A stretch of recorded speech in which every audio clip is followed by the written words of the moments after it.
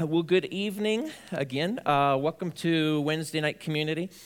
This is one of those, I hate asking this question, but anyone show up last Wednesday night?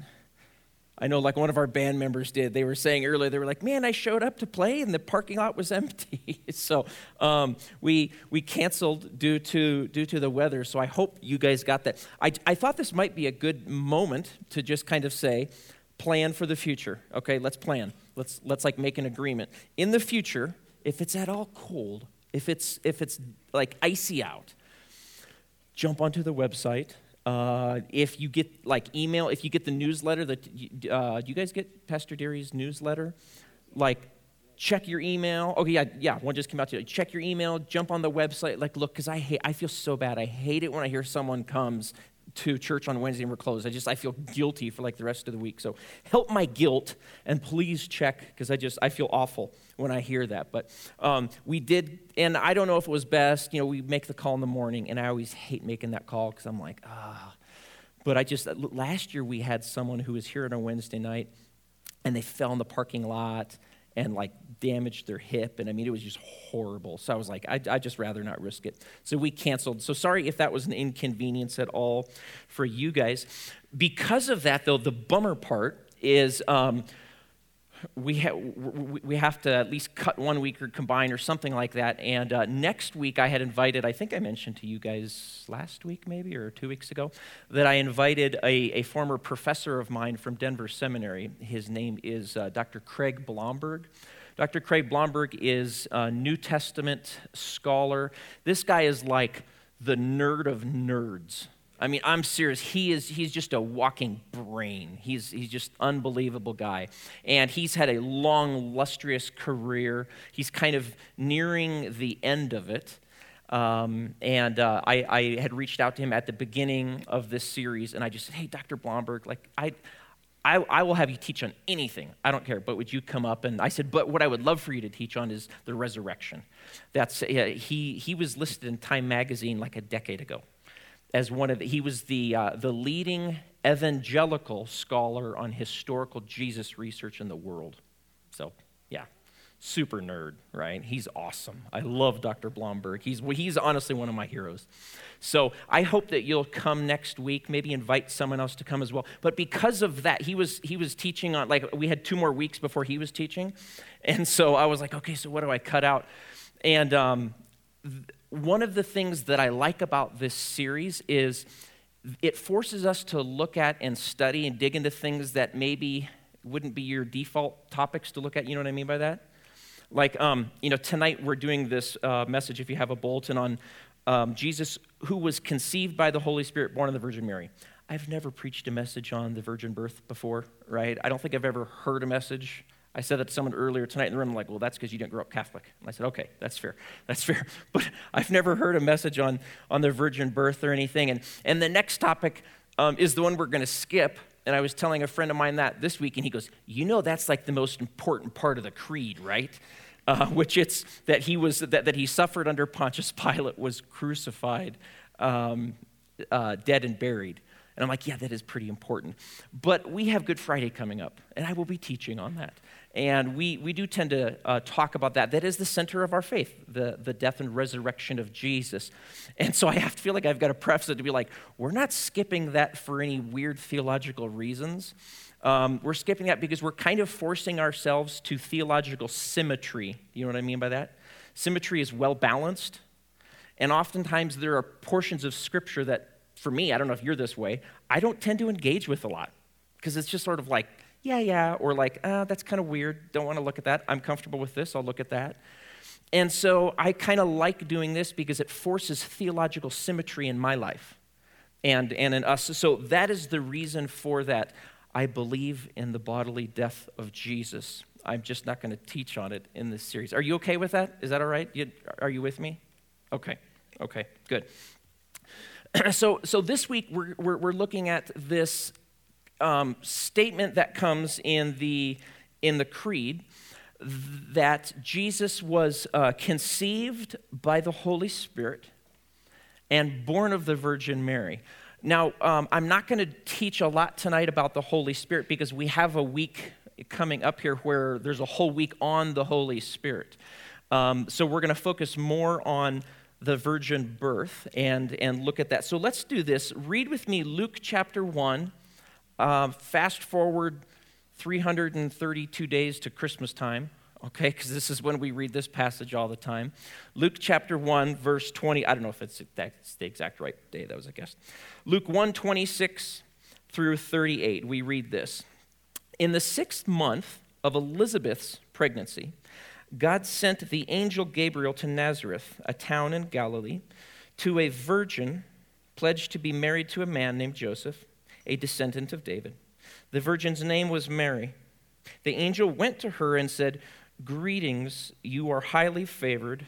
The Lord is with you." Mary was greatly troubled at his words and wondered what kind of greeting this might be. But the angel said to her, "Do not be afraid, Mary. You have found favor with God. You will conceive and give birth to a son, and you will call his name Jesus. He will be great and will be called the Son of the Most High. The Lord God will give him the throne of his father David, and he will reign over Jacob's descendants forever. His kingdom will never end." And then her question back to him, "How will this be?" Mary asked the angel, "since I am a virgin." The angel answered, "The Holy Spirit will come on you, and the power of the Most High will overshadow you. So the Holy One to be born will be called the Son of God. Even Elizabeth, your relative, is going to have a child in her old age. And she who was said to be unable to conceive is in her 6th month. For no word from God will ever fail." And then Mary's response, "I am the Lord's servant." Mary answered, "May your word to me be fulfilled." Then the angel left her. Most people today, I would suggest, when we, as modernists, read this passage, or at least the statement in the Creed, "who was conceived by the Holy Spirit," that we interpret it in light of modern biology, right? Like that's where I go in my mind. I'm immediately trying to work out, like, okay, biologically, like, how did that all shake out? You know what I mean? Like, how did that happen? And of course, we know conception comes from 2 cells, one from the father, one from the mother, and the genes in the child are a combination from both parents, right? And they determine the inherent qualities of the person that's born. So they will have half of the fathers and half of the mothers. And so many modernists read this creed and they go, "Oh, I get what the creed is saying. I get what Scripture's saying, that Jesus must be half divine, right, the Holy Spirit, and half human from Mary. That must be what it's trying to affirm." But see, the ancients had a very different conception of conception. A very different concept of conception, I guess I should say. Here's the ancient idea in their mind when how they understood conception. They understood that it was basically, there was like the father's seed was planted in the mother's womb, much like a grain of wheat would be planted in the ground. And so the way that you would explain, well, how is it that the offspring has traits of the mother? It would be understood in the same way that, well, it's like how soil influences a plant that grows out of it. But it's not that a woman would contribute an ovum. That's not in the mind of the ancient person. But the womb would be the thing that would nourish the seed. It would be the mold in which the seed grows up. Are you with me on that? That's sort of the ancient concept here. So the creed, I would suggest to you, and we have to kind of not think as modernists for a second, the creed is not about the biological mechanism, okay? It's not about the I want to understand how the origin of it happened. Like, I want to understand the biology. That's not what the ancients were saying when they were affirming what Scripture is teaching about the virgin birth. Now, let me just address maybe a couple quick places that people go. I don't know if you'd say objections, but oftentimes, people maybe are a bit uncomfortable with this, or they think, well, this seems silly. And so they kind of try to explain it away, and they say, well, this isn't really needed. I could kind of do away with this concept. And some of the thinking goes like this. Well, maybe this is kind of an ad hoc argument, the whole virgin birth, meaning you've got a young woman who has like unwed pregnancy, okay? A teenage pregnant mom, no husband. Okay, we need to come up with a solution for that. Oh, it was virgin born, Holy Spirit kind of thing. Okay, so maybe it's like an ad hoc argument. Or maybe sometimes people will say, I think what's going on is these later followers of Jesus wanted some pizzazz around it, right?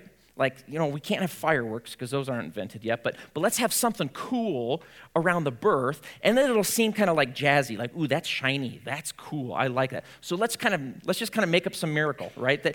That's not needed because we know how babies are formed, a man and a woman, and that's probably what happened. But let's make it kind of jazzy, right? That's kind of the idea going on here.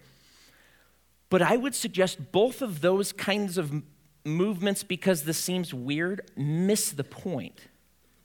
There's actually something going on here that has ancient roots that once we understand it, and I want to kind of like unfold it tonight, I want to go back and look at something that leads up to this, that when we get back up to this, all of a sudden you're going to go, oh, that's like much deeper and bigger than I understood, which makes sense because I'm a modernist. I wouldn't get what is going on here as God is acting in history. And so here's what I want to suggest to you. The purpose of these words in the creed, which are reflective of the words here in Scripture, are not to explain Jesus' biological origin primarily. Instead, it's to make two central claims about the absolute unique identity of Jesus. And that is, number one, Jesus' birth was something special. Okay? Write down the word special. That's the key word. Jesus' birth is something utterly unique or special. Here's what I mean by that. If you start on like page 1 of the Bible and you just start reading, you're going to come across a thread that you're going to find again and again and again. And it's a theme, and if you want to write this phrase down, it's called the theme of the barren woman. And again, we'll get there, but store that away. Maybe write it down. The theme of the barren woman. And here's the point. I'll kind of explain it to you, and then we'll kind of walk through it, and hopefully we'll start to see it. And then you're going to see something building like to a crescendo that'll start to make a lot more sense to you. But here's the idea. In the Old Testament, we read repeatedly, like again and again and again, anytime a child is needed to continue the line of the patriarchs, and we'll talk about what that is in a minute here, Abraham, Isaac, Jacob, all the ancients. Anytime there was a child needed to continue the lineage of the patriarchs, or to perform a special task, and it was usually like a salvific task, meaning some sort of task of fixing a deep tragedy, or a deep danger in the world. Anytime someone was needed, we see this idea that the child was the result of God's special actions.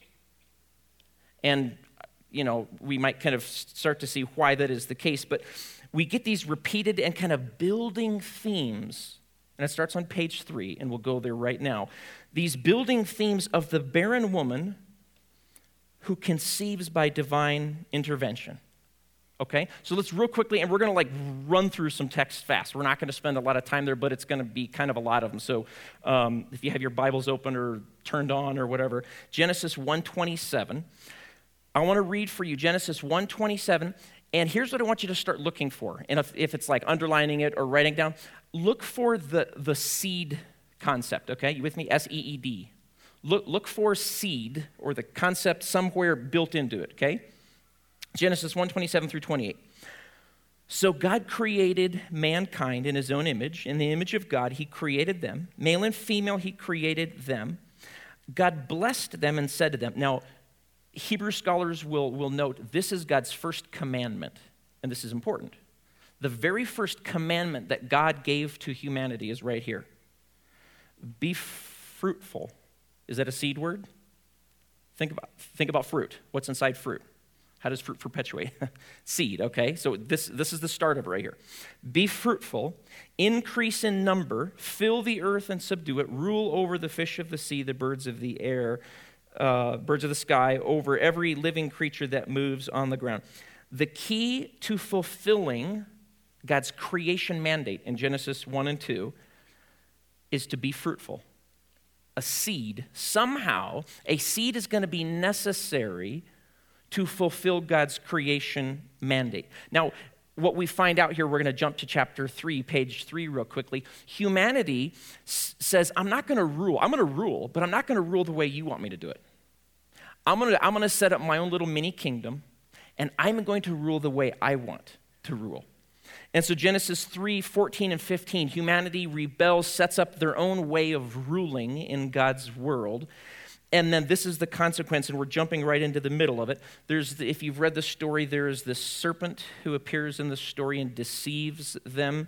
And in verse 14 we read, So the Lord God said to the serpent who had deceived them, our first parents, Because you have done this, cursed are you above all livestock and all wild animals. You will crawl on your belly and eat dust all the days of your life. And here it is. And I will put enmity between you and the woman, between your, what's the word? Yeah, that's the word seed. We've translated into English as offspring. Get it? It's seed. That's the word that he's using there. Between your seed and her seed, right? He, which is her seed, will crush your head, and you will strike his, who's his? The seed. You will strike his. It's this mutual death blow, right, to one another. So the seed of the woman, here's the point. The seed of the woman, we got to get this before we can go on, will be absolutely instrumental in crushing the snake. The seed is going to be the snake crusher. And so we're kind of wondering, okay, who's that going to be? What's that going to be like? Any other details, God? Like, nope. And then just roll on with the story. And then from page 4 on, it's this downward spiral of humanity here's what it looks like to set up your own kingdom. And it's just chaos. It's absolute chaos. It's like cancer to this world. And so God, through the flood, wipes it out and starts all over in Noah. And then right away we see just about the first day he's on dry ground. He's just as screwed up as everyone else. He's just as broken. And so the story continues to kind of spiral out. And we've got the Tower of Babel. And it's just like, man, things are just spiraling and spiraling. It's broken. And then God does something in the 12th chapter of Genesis that we read about. God selects one guy, this guy named Abram. And he says this, Genesis 12, 1 through 3. The Lord said to Abram, Go from your country, because he lived like way off in the east. Okay, Ur of the Chaldees, we read. Leave your people and your father's house, and I will show you a land. He says, I will make you into what's the word there, the phrase? Into a great nation. Now, that might seem normal, but there's a problem that we'll reach here in a second. But that should signal something in your mind. I will bless you. I will make your name great. And you will be a blessing. I will bless those who bless you. Whoever curses you, I will curse. All the peoples on earth will be blessed through you. Abraham obeys God. He leaves and he goes to modern-day Israel-Palestine area, what we call in the Old Testament Canaan. Okay, and then this continued connection with Abraham is rolled out. Genesis 13, 14. The Lord said to Abram, after Lot had parted from him, Look around from where you are. Look to the north and to the south, to the east and to the west. All the land that you see I will give to you and your, guess what word it is? Seed. I will give to you. This should be a hyperlink in your mind. Oh, I've heard that word before. Oh yeah, that was page 3, right? Like these are all hyperlinks. These are like echoes. Your mind should be going back to that. I will give it to your seed forever. I will make your seed like the dust of the earth, so that if anyone could count the dust, then your seed could be counted. What should your mind be going back to? What should your mind be going back to right now? Page 3. The vague, weird kind of kooky, odd, snake crusher promise. This idea. Genesis 15, 1 through 6, we move forward a little bit. After this, the word of the Lord came to Abram in a vision. Do not be afraid, Abram. I am your shield, your very great reward. And here's the problem. Here's why all of this stuff doesn't make any sense. But Abraham said, Sovereign Lord, what can you give me since I am, I am seedless. This great thing you're talking about, the hyperlink to page 3, that's really cool. Problem is, I have no seed. And the one who will inherit my estate is Eliezer of Damascus. And Abram said, you have given me no children. There's no seed there. So a servant in my household will be my heir. Then the word of the Lord came to him, this man will not be your heir, but a son of your own flesh and blood will be your heir. He took him outside and said, look up into the sky and count the stars, if indeed you can count them. Then he said to him, so shall be your seed. Abraham believed God, and it was credited to him as righteousness. Now, again, this is awesome. Wow, this is wonderful. Problem is, he's a super old dude. His wife is extremely old. The Apostle Paul in the New Testament writes comments on this, and he says, their bodies were as good as dead.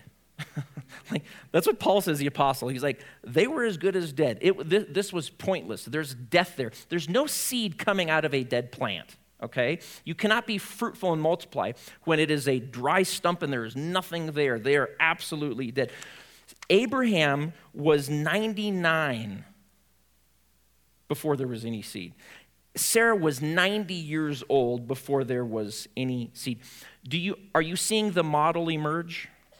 Because remember I said it's a theme of the barren. Are you seeing this? It's like starting to come out of the water, and you're starting to see a model, okay? It's just one. It's a one-off. Okay, it's a one-off thing. Genesis 25:19. This is the account of the family line of Abraham. His son, the seed, wonderful, Isaac. Abraham became the father of Isaac. And Isaac was 40 years old when he married Rebekah, the daughter of Bethuel, the Aramean, and Padan Aram, and sister of Laban the Aramean. Isaac prayed to the Lord on her behalf, this is Rebekah, because she was, what? Yeah, she's dead. No child. Oh, this is starting to sound familiar. We just got through this. But then we read, the Lord answered his prayer, and his wife Rebekah became pregnant, and that's Jacob. So what did it take for this ancient promise to continue? Here's what we're starting to see. What does it take for this ancient promise from page 3, a seed? What did it take for it to continue? A special act of God that didn't have anything to do with the life inside the person. Are you following that? There's no life inside the person. These are, again, as Paul says, good as dead. So Abraham, Sarah, we have this. Isaac, Rebekah. Then it comes to the story of Jacob, remember, he's the son of Isaac and Rebekah. And guess, you'll never guess what happens when Jacob marries Rachel. Yeah, surprise, surprise. She can't have a child. Her womb is barren. It's empty. Genesis 30:22. Then God remembered Rachel. He listened to her, and he opened her womb to conceive. Jacob and Rachel result in this guy named Joseph. Remember Joseph in the coat of many colors and all the brothers? He was the first son of these two right here. And what did Joseph do? He saved his family, and he saved the Mediterranean world in a time of famine, and then they find their place in Egypt. Are you seeing what the author of Genesis is trying to get you to see? He wants you to see something growing. He wants you to see a pattern. He wants you to see something in the nature of humanity and how God interacts with what's wrong in humanity. And so this theme of the barren woman, as we said, it's this idea that a child is needed to continue the line of the patriarchs, and they're going to be the solution to the promise of the snake crusher. And that this child is the result of God's special actions. And so this theme of the barren woman, it goes on also when like a special task needs to be performed. How about the character Samson? Do you remember Samson? Strong guy, Book of Judges. Guess what was the deal with his parents, his mom? Barren woman, right? Israel is under oppression by the Philistines. They're going to be crushed, wiped out. You might think of the person of Samuel, the judge, or excuse me, not the judge, the priest, Samuel. Also, Israel is under oppression by the Philistines, and this woman, Hannah, goes to the temple, and she's praying, and why is she crying and weeping? She's a barren woman. It's the theme of the barren woman, and God opens her womb, and Samuel is born, and he becomes the priest, and he actually leads Israel until King Saul comes. And we see this go it runs through. And then we get to the first pages of the New Testament, the very first pages. And do you know who the first barren woman is that we meet? Elizabeth and her husband Zechariah. And they're this saintly old couple. Boy, that sounds familiar. Bodies are as good as dead. He's serving in the temple. They obey all the commands of the Lord. But there's one problem. Luke 1:7, Luke tells us, he wants us to see, Luke is underscoring this. He wants us to see the theme. Luke 1:7, it says, but they were childless because Elizabeth was not able to conceive, and they were both very old. Oh, that's a hyperlink. I remember that. I saw that before. And so Zechariah, he's serving in the sanctuary of the temple. This is like his one time to have this task. And he has this vision, and he's told that his barren wife is going to conceive, and this child is going to have a special place in God's plan. Luke 1:15, quote, for he will be great in the sight of the Lord. And then like you fast forward like 6 months and she's pregnant and it's getting kind of close to the end of her pregnancy. And then we find out that her cousin also is visited by someone and told she's going to conceive. But this one's different than every other one before. Luke 1:32.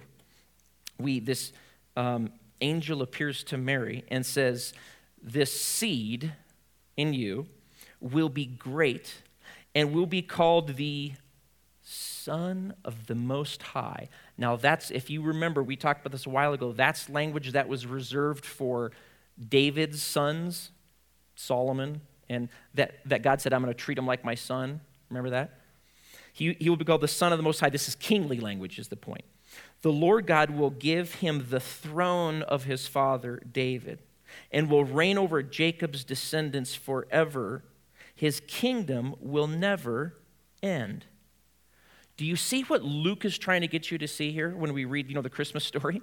Luke is saying Jesus, he's the culmination of the hope of Israel through the line of the patriarchs. There's always this risk. There's always one seed. Jesus is the culmination of every single one of those seeds that was in question, in doubt, and yet through God's miraculous activity, there's a seed, there's a child. And he's also saying Mary is the culmination of the theme of the barren woman who conceives by divine intervention. And then there's this really interesting thing. Luke's trying to get you to see this too. Remember Mary's song? If you've looked at this text before, Mary afterwards says, let it be, to me as you say. And then Luke puts on her lips this song that she sings. And what's so fascinating is this song is patterned after Hannah's song in 1 Samuel chapter 2 when she heard she was going to have Samuel. She sings this, and Mary is mimicking her song. And she says things like this, Luke 1:52, he has brought down rulers from their thrones. That's what Hannah had said. But has lifted up the humble. He has remembered to be merciful to Abraham and to his descendants forever, just as he promised our ancestors. Listen to the words of historian Justo Gonzalez. He writes, for the early Christians, the virgin birth was simply the culmination of the ancient theme of the barren woman who conceives. What is intended by it is not to explain Jesus' biological origin, but rather to make it plain that just as in past times God raised leaders for Israel out of a barren woman who conceived by divine intervention, now the barren woman par excellence, the virgin, conceived by divine intervention by the Holy Spirit. Moreover, the child she will bear will be not only exceptional, but unequaled, the Son of the Most High, in whose kingdom will have no end. I believe that Jesus was conceived by the Holy Spirit, the Creed says, born of the Virgin Mary. Now, unfortunately, soon, remember we talked about this creed, it's written in the 2nd century, the early on, the old Roman creed, and it develops over time. And unfortunately, what happens is the theme of this, I mean, like that's what they're grasping. They're saying Jesus was conceived by the Holy Spirit, born of the Virgin Mary, like has this deep, long theological tradition in the Old Testament, right? It's a culmination of it. Over time, though, the emphasis shifted from Jesus' unique identity to Mary's virginity. Like, that's the cool part. It's the fact that she was a virgin. That's the wow. Not this unique identity in who Jesus was. And so what you have over time is this idea that these followers of Jesus, well-meaning, begin to think, well, we need to safeguard her virginity because that's the cool part. So she must have been a virgin her whole life. And so there's the development of this idea of the perpetual virginity of Mary. Ambrose of Milan was the teacher of St. Augustine. You've probably heard the name St. Augustine anyway. St. Augustine's a great mind, great thinker of the early church. And even as far back as Augustine's teacher, like in the mid to late 300s, he defended the perpetual virginity of Mary, saying, well, Mary prefigures the church. And so for the church to be holy, it can't be defiled. And so Mary must have never been defiled. And of course, in this mindset, there's the idea that sexuality is kind of a defiling thing itself, which of course is not biblical at all. Sexuality is a beautiful thing within the confines of a covenant marriage between a man and a woman. But this idea kind of begins to grow, and it leads to all of these different claims, even claims that, well, Jesus must not have come out through the birth canal because that would kind of not make her virgin. So I bet there was some miraculous way that he came out. And, I bet Mary herself even was not conceived in sin. And so you have the development of this doctrine called anyone grew up with this? The Immaculate Conception. That Jesus was born, that Mary was born without the stain of sin. And then you have, well, she was even assumed into heaven. She's even at some places in some church traditions called, she's co-mediator and co-redeemer with Jesus. And you see how this shift from this beautiful, awesome thing, this unique virgin birth, this totally unique identity of this person and what God was doing was culminating in that, to this shift on the virginity being the importance. And do you see how it gets off? How it moves into a totally different realm? How it's introducing concepts and ideas that are foreign to what these authors are trying to get us to see about how God has acted in history. And of course, the New Testament tells us that Mary had other children. Mark 6, 1 through 3, we read about the passage where Jesus is in the synagogue in his own hometown, and the people around him say, Isn't this Mary's son and the brother of James, Joseph, Judas, and Simon? Aren't these his sisters with us? So Jesus has several brothers and several unnamed sisters. Matthew 13:53, you can also read there places where Mary's other children are identified. So this doesn't get, that's not what's being taught here. That's not what we're affirming. Are you with me in this? So the purpose of these words, again, not to explain the biological origin. That's not the key thing, but rather it's to make these two central claims. The first one is that Jesus is utterly unique. And he's the culmination of all of history, of what God was doing in Israel's history. That Mary was fulfilling that final theme of the barren woman. But number two and last one, Jesus' birth was real.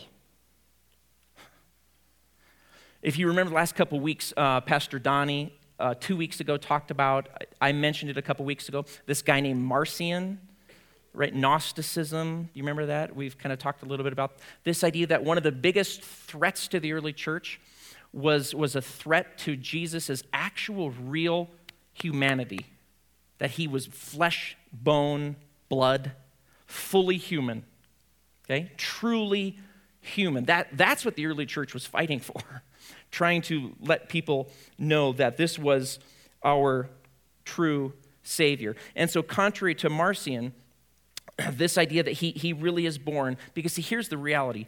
Birth is a really messy thing, right? Any people here ever been in a birth room when that happens? I have 4 horrific stories I will tell you about sometime. Awesome, beautiful, miraculous, and awful. I mean, it's just messy. It is just messy, messy, messy, right? And Jesus underwent that. The God of the universe said, I'm going to undergo that messiness right there. But birth is also, it's a sign of powerlessness, isn't it? I mean, I remember, if you've ever, I remember with all 4 of my kids when they were newborns, just brand newborns, and you realize how utterly helpless they are. Like they can't do anything for themselves, not a thing. And if you don't immediately take care of them and wrap them, they're gonna die. If you don't take care of them immediately, and if they have breathing problems, if you're not helping them with that, if you're not doing every single thing for them, from eating to clothing to loving, they will die. They're utterly powerless, totally dependent. And the God of the universe said, I'm going to undergo that. That's what Paul has in mind when he says in Philippians 2:7, Jesus, who being in very nature, the divine one, the one who spoke and our worlds leapt into existence, made himself nothing, made himself a fetus, by taking the very nature of a servant, being made in human likeness, and being found in appearance as a man, he humbled himself by becoming obedient to, this is the worst part about being human, death. Obedient to death, even death on the cross. See, through the damp womb of a young Palestinian Jewish girl, God took his first step to identify himself with me and with you. That was the first step. He said, I'm going to fully tie myself to what it means to be human. And that first step of identifying himself was to step into this womb as this powerless being. And his last step of identifying himself with us wasn't the human birth, but it was the human death. Death on the cross. I read something this week that while I don't know if there's any theological significance to it, it's poetically beautiful. Is it okay to have things that are poetically beautiful even if there's no theological significance to it? It goes like this. At his death, just as Jesus was the one who was laid in an empty tomb in which no man had previously been laid, so he was born in a virgin's womb, the womb of a woman with whom no man has ever laid.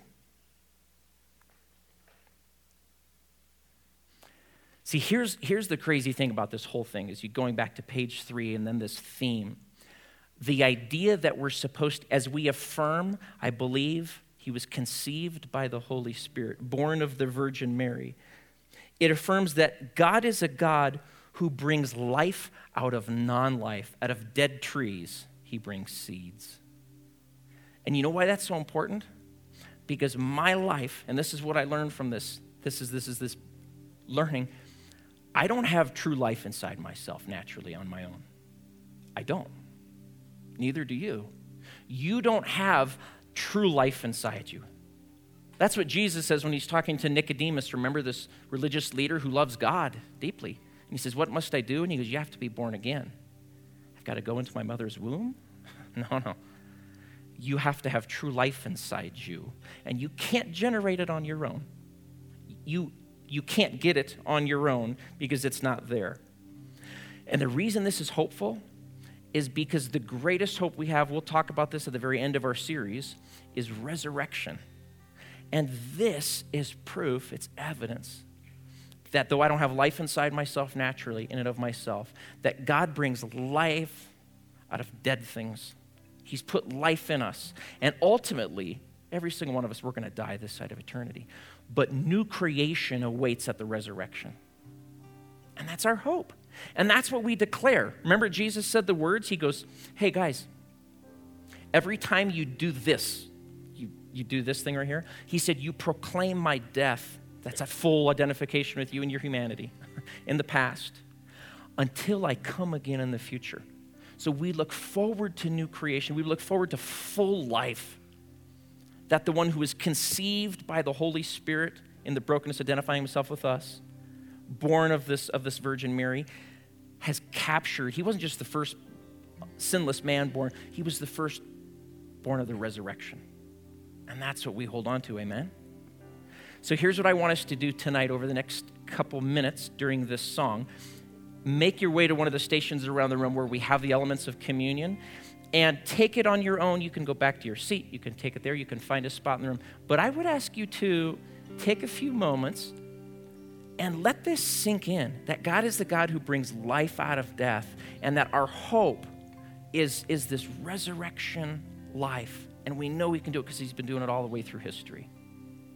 Go ahead and take it on your own, and then we'll engage in worship at the end.